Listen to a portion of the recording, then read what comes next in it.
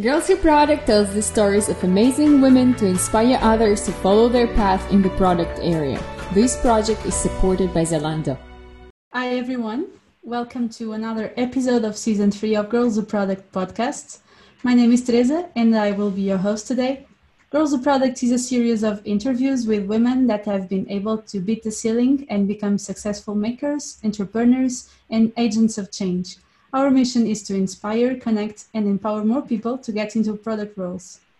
Our guest today is Sabrina Shepka. Sabrina is co-founder of Product Professionals and strongly believes that continuous learning is key to surpass oneself. Within product roles at huge corporations like BMW AG and Daimler Mobility AG, as well as generally lean organizations such as AutoScout24, she follows her passion to motivate, empower, and lead product teams for more than 7 years. This year, Sabrina will be one of the Productize Conference online speakers, but I will let you introduce yourself. Welcome, Sabrina.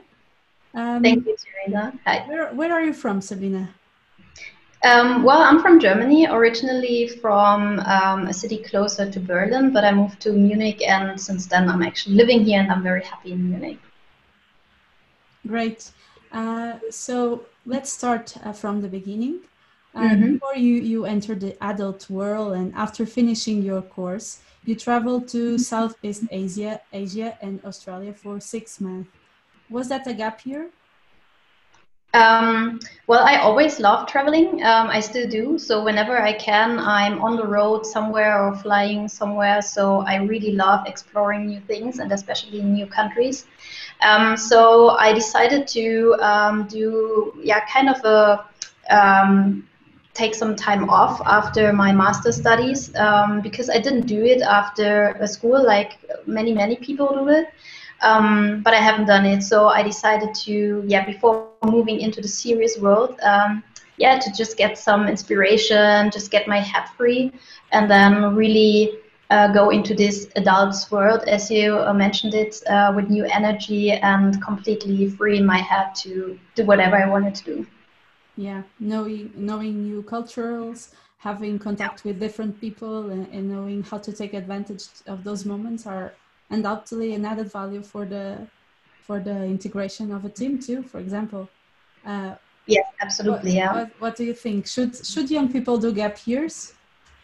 Well, yes, I think so. Whenever you have time to do it, and unfortunately, so far I haven't done it. For example, in between jobs, if you change your positions or jobs.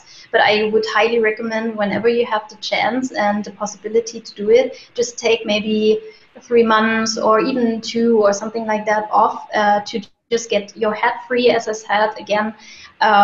Just get some new impressions, get to know new cultures, and there were many things that I learned along my travels. For example, to always or not to stress and freak out if something doesn't work out well, or just be very adaptable and flexible with situations. You will always encounter situations when you're traveling that you couldn't foresee. You meet people whose language you don't understand. You are exploring landscapes and villages or whatever that you didn't know before. You try fruits and foods you haven't seen before.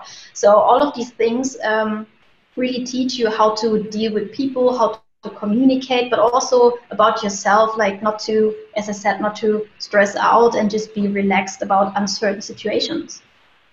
Yeah, really, really nice. And did you feel the need to figure out what you wanted to follow, or did you just always know what you wanted? Yeah, so I didn't know always what I wanted. So I still think that the more you go along your own way, you figure out what you want. So I'm not a huge fan of having plans and planned out everything. I used to do that, also with traveling, for example. But I stopped doing it just because there are so many factors that that come into play that you couldn't foresee, that then change your path. And this is also how I deal today with knowing what you want. Yeah, so you should have a goal and you should know roughly where you want to head to, but still the path can be diverse and different. So just move with how you feel like, how what is fun for you and where you feel comfortable with. Yeah, we understand here that you are a determined person and a determined woman.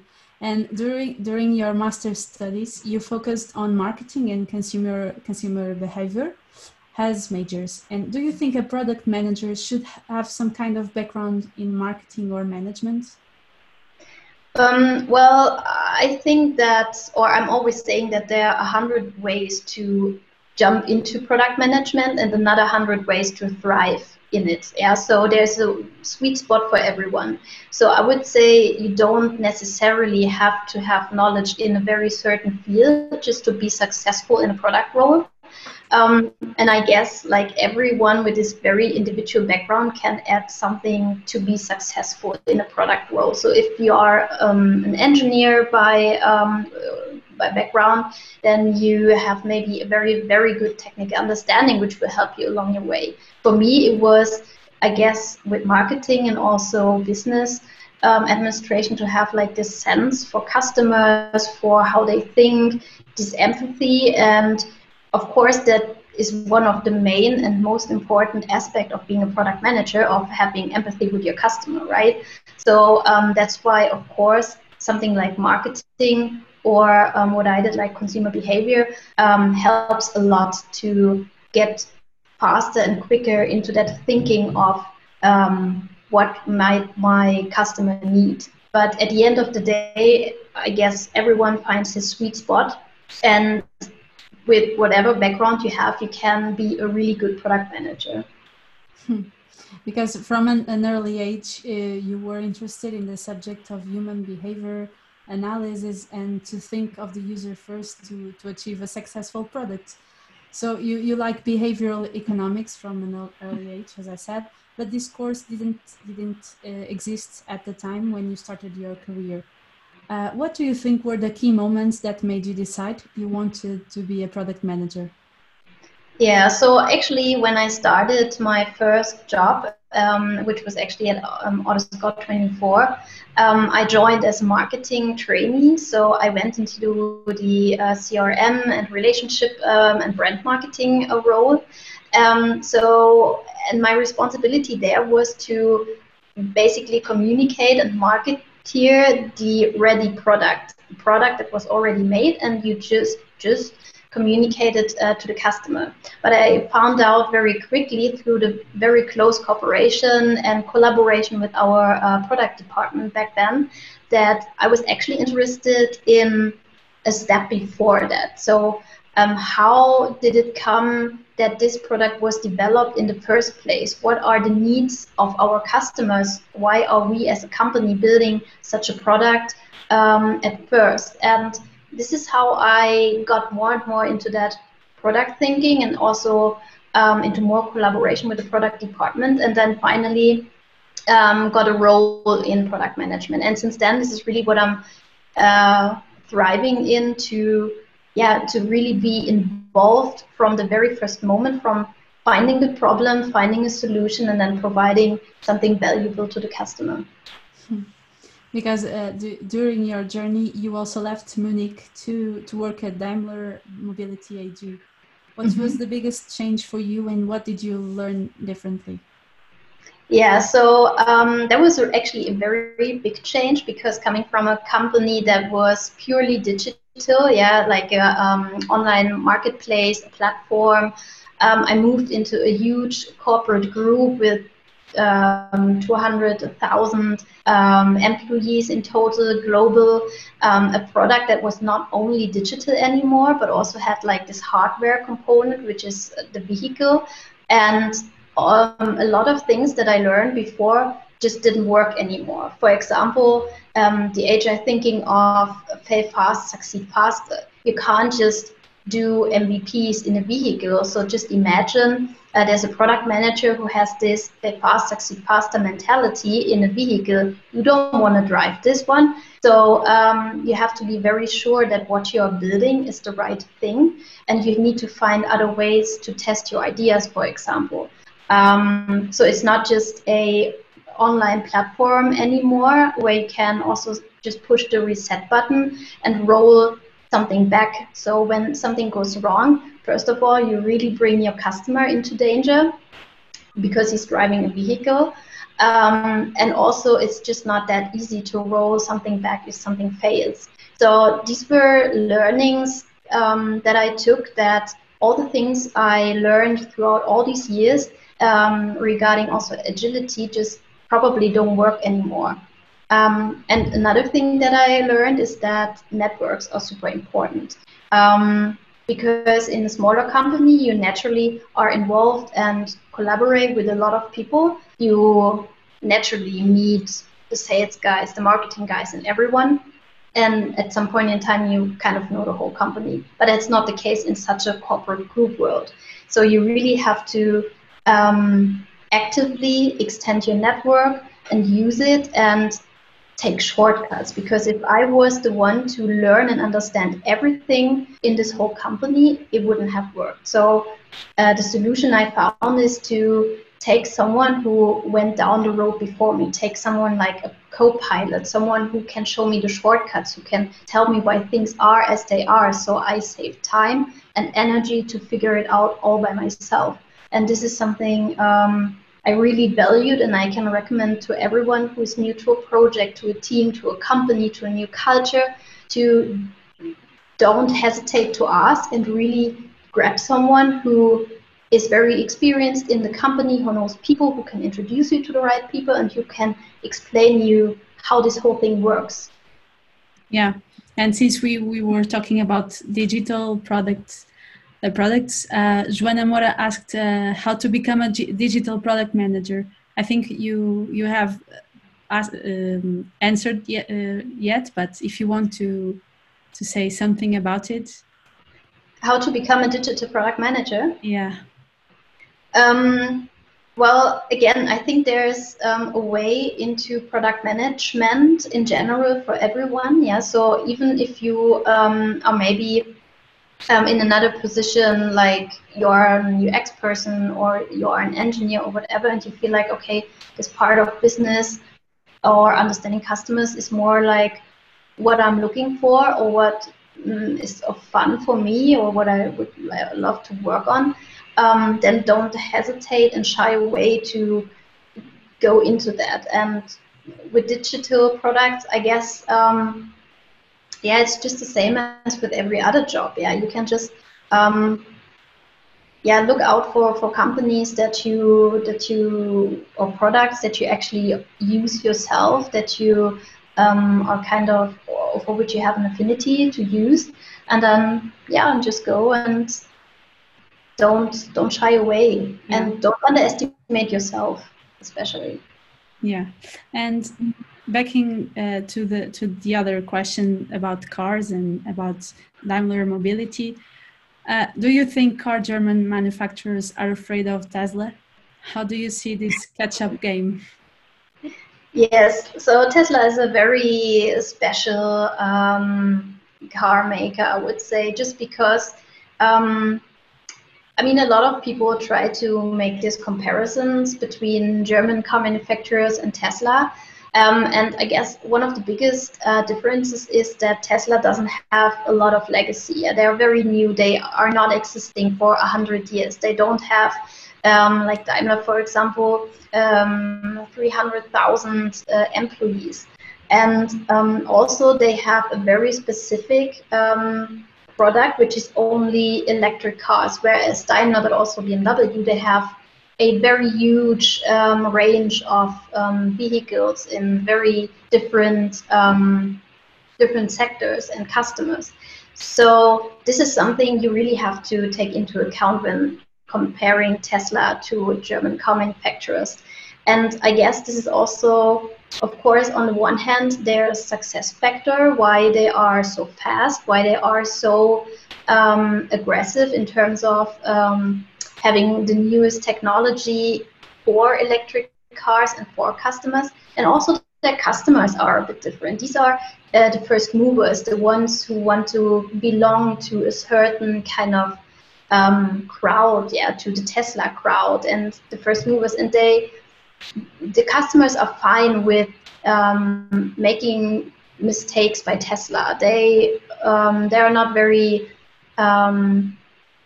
they don't mind if something is not 100% fine, and that's totally different for BMW or a Mercedes. Just imagine a 60-year-old man who was driving a BMW his whole life. They have a certain standard and quality expectation, and this is totally different also for Tesla. And I think you need to match like those kind of situations where both of these car manufacturers are in, and that's very different. But yes, nevertheless, they are very successful, and German car manufacturers have to take that into account. They have to be very cautious of what is going on there. So yes, they should watch out and be careful. Yeah, sure. Yeah.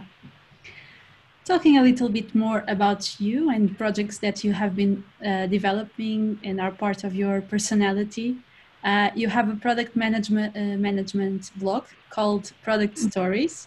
Do you want to tell us a little bit about this project? Why did you start it? Sure. So yes, I always actually love to try out new things, new methodologies, and I always love the exchange with others to get more input and get ideas of what you can try out. And at some point in time, I felt that I need to structure all that information, organize it in a way so that I can look it up like a little library for myself. And that was actually how I came up with this blog with Product Stories, to just write down my own experiences, things, methodologies, but also trends in digitalization and whatever is there, to just structure that information and to keep it at one place and to look it up whenever I need it and take it out as some advice. And I also just I'm a person who is looking on other blogs and conferences, and I'm reading a lot. So I was thinking, okay, if I can share my experiences with others and it might help them, so why not? So I don't need this library just for my own, but I share it with the blog for others as well, and then everyone benefits from it. Yeah, and was it from the blog that you started your second Product Professionals project? How did it come about? Yeah, so that was actually together with my partner, Tobias, who is also co-founder of Product Professionals. Out of our necessity or pain, actually, more or less, whenever we visited product trainings or conferences or something like that, we felt that there are some parts missing. A lot of conferences or trainings provide mainly theoretical knowledge, but then if you go back into the company and you apply that knowledge to your team or for yourself, you often get stuck, because the world that you learned in this seminar is not the same as the actual real world. Every team is different, every organization is different. So that's how we came up with Product Professionals, to provide everyone, and not only, and that's why it's also Product Professionals and not product managers or something.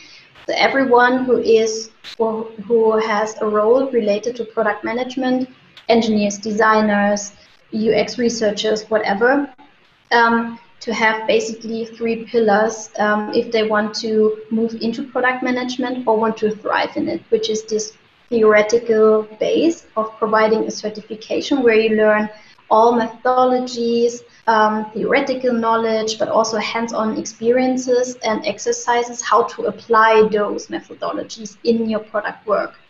And then the second pillar of our courses is coaching. So we don't want the graduates to be left alone with what they learned. So if they go back into their companies, they should have time to apply what they learned, to try it out. And if they get stuck or if they want to have feedback, we are there. We have a great team of coaches who have, like, I would say, superpowers, each of them.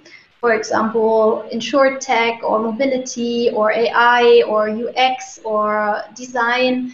And whenever someone is stuck at what they've learned, what they wanted to implement, we can just take one of our coaches and very individually teach and work together with the participant to move along and to apply what they've learned.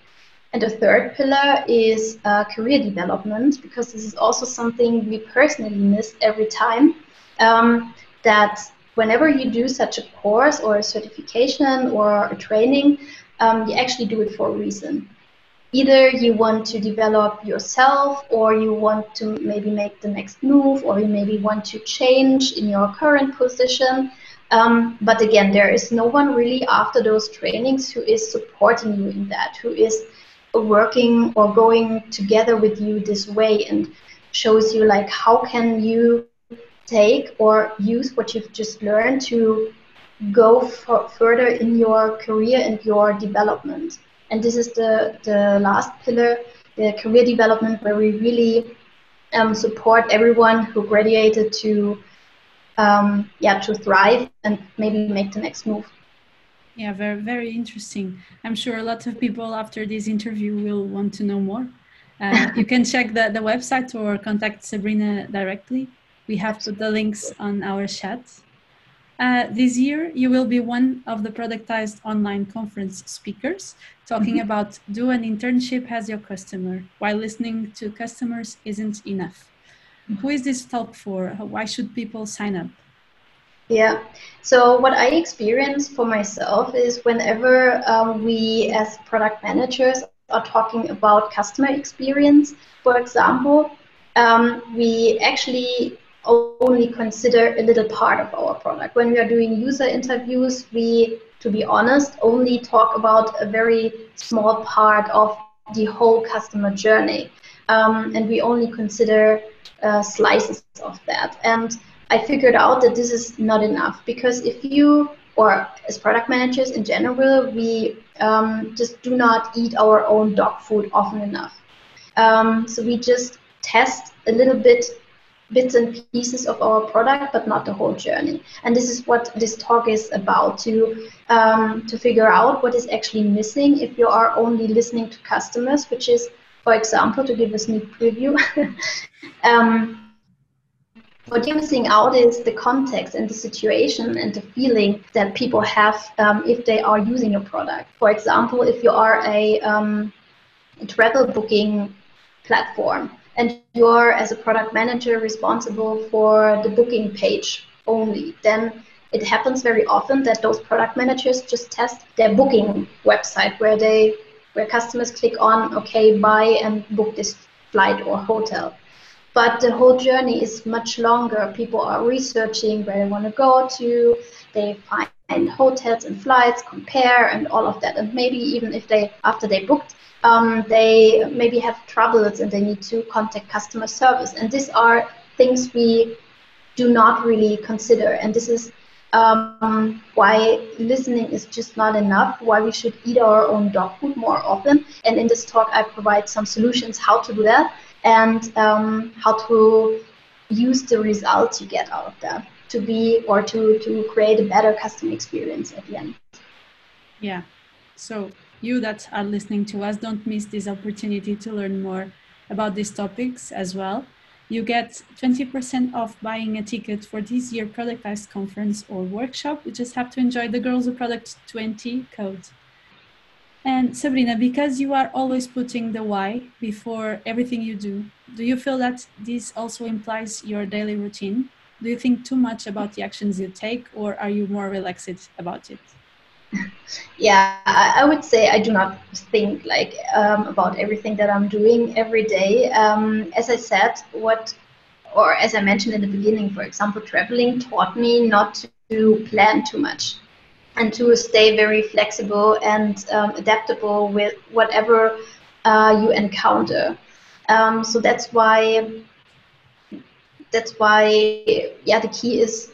That's why I think the key is really not to plan, but really have an objective, have an idea where you want to go to. But then how you get there and how your way or your path is going, stay flexible with that, because otherwise you get stubborn on an idea, or you might miss out opportunities. And this is also why I do not plan everything, and yes, I do not think through every step I make, or every decision I take. Yeah. And as for inspiration, other than books and podcasts, where do you get inspiration for your work? Yeah, so to be honest, by now I use my LinkedIn feed very much, and I really like it because of all the connections you have with all those people who share articles, who share maybe interesting thoughts and ideas. And also the companies, for example, that I follow are a source of great inspiration for me, because most of them are not always related to product management. And this is very important for me, to get also sources and inspiration from topics that are not 100% related to product management, because it's very important, I guess, to look beyond your own horizon and not to fish always in your own sea, but yeah, take a look beyond that. And this is something that gives me a lot of inspiration from other people, what they think, how they approach things, even though they are maybe not product managers. Yeah. And what do you consider to be the greatest passion in your work? So what I really love about being a product manager is to see how customers also evolve together with your product. For example, what I mean by that is, if you, the most famous example, the iPhone. So this was something the customers or people didn't even know they have a problem with, but it was a product that changed their lives completely. And maybe the products we are working on are not that life-changing right now. It could be, but that's not the point. The point is really to see how you can create a value for customers or for people, and remove a problem that they were maybe not even aware that they had this problem. And this is something I really love about the job, to see or to create something valuable for someone who didn't even know that they had maybe an issue with something, and to see like the customers grow into that and go along or grow together with your product. Yeah. We are almost done. I would like to ask you one more questions from my part, because then I will let our audience participate as well. Please write on our chat or Q&A. Sabrina, you mentioned that a career is not planned. What advice do you have for anyone starting a career in this area, or that want to start from the beginning? And by the way, is BMW hiring for product roles? So they're always hiring. So I guess you can always check out for some interesting open positions. So yeah, as mentioned, I would say don't have a plan, but have a goal. So I'm always saying you should know where you want to go to, and create some kind of your own personal North Star, your career North Star maybe. That should consist of your purpose, meaning like what is your passion, where is your heart at, and what are you thriving for from like an inner point of view. But then also, what is your desired, let's say, state of awesomeness, yeah, meaning like where do you see in terms of a particular position, for example, VP product or UX research expert or whatever. Where do you see yourself in let's say 5 years or maybe 10 years? And then if you combine those two things together with your values, so what is important for yourself. And when I'm saying that, I mean things like everything that's related to the work and the job you are doing. For example, work-life balance, maybe salary, the job title, your own aspirations, like everything that counts in. What is important here? And if you take those three things together, you will find your way, and you will always move forward and can adapt the next move according to come closer to your personal, let's say, career North Star. So that would be that would be my advice, to be clear of where you want to go to and where you want to head to, but be flexible on how to get there. Okay, thanks, Sabrina. We have now open time for questions. Actually, we have now one question from Luis Frias, and he asks, how do you see the future of assisted AI driving? Yes, so I'm pretty sure it's gonna come. It's more than time that we have something like that. So I'm pretty sure, and I know, and we see it, that car manufacturers and also other companies like Google, for example, with Waymo, they are working on that. So it's definitely going to come, and I think this could be the next kind of iPhone, revolution. Revolution part of humanity, because if we have these self-driving and autonomous vehicles, it will change our life entirely. That will be a new era of how mobility is defined, and where we live and how we live and how we move, and all of those things. So I'm personally looking forward to it. And I'm really excited to have my own first autonomous vehicle at some point.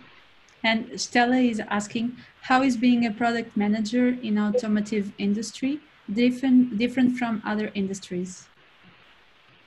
Yeah, so I would say one of the biggest differences is, but it's maybe true for a lot of huge corporate groups that are very traditional businesses, maybe, that come from a very offline world product, for example, that you have a lot of complexity. So just imagine a car, as I said, is not just a digital product, not only software, it's also a lot of hardware.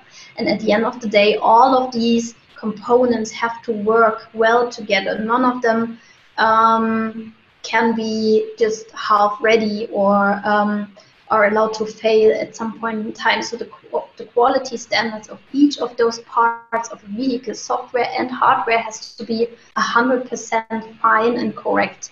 And I guess this is one of the biggest challenges also when you work in those environments, to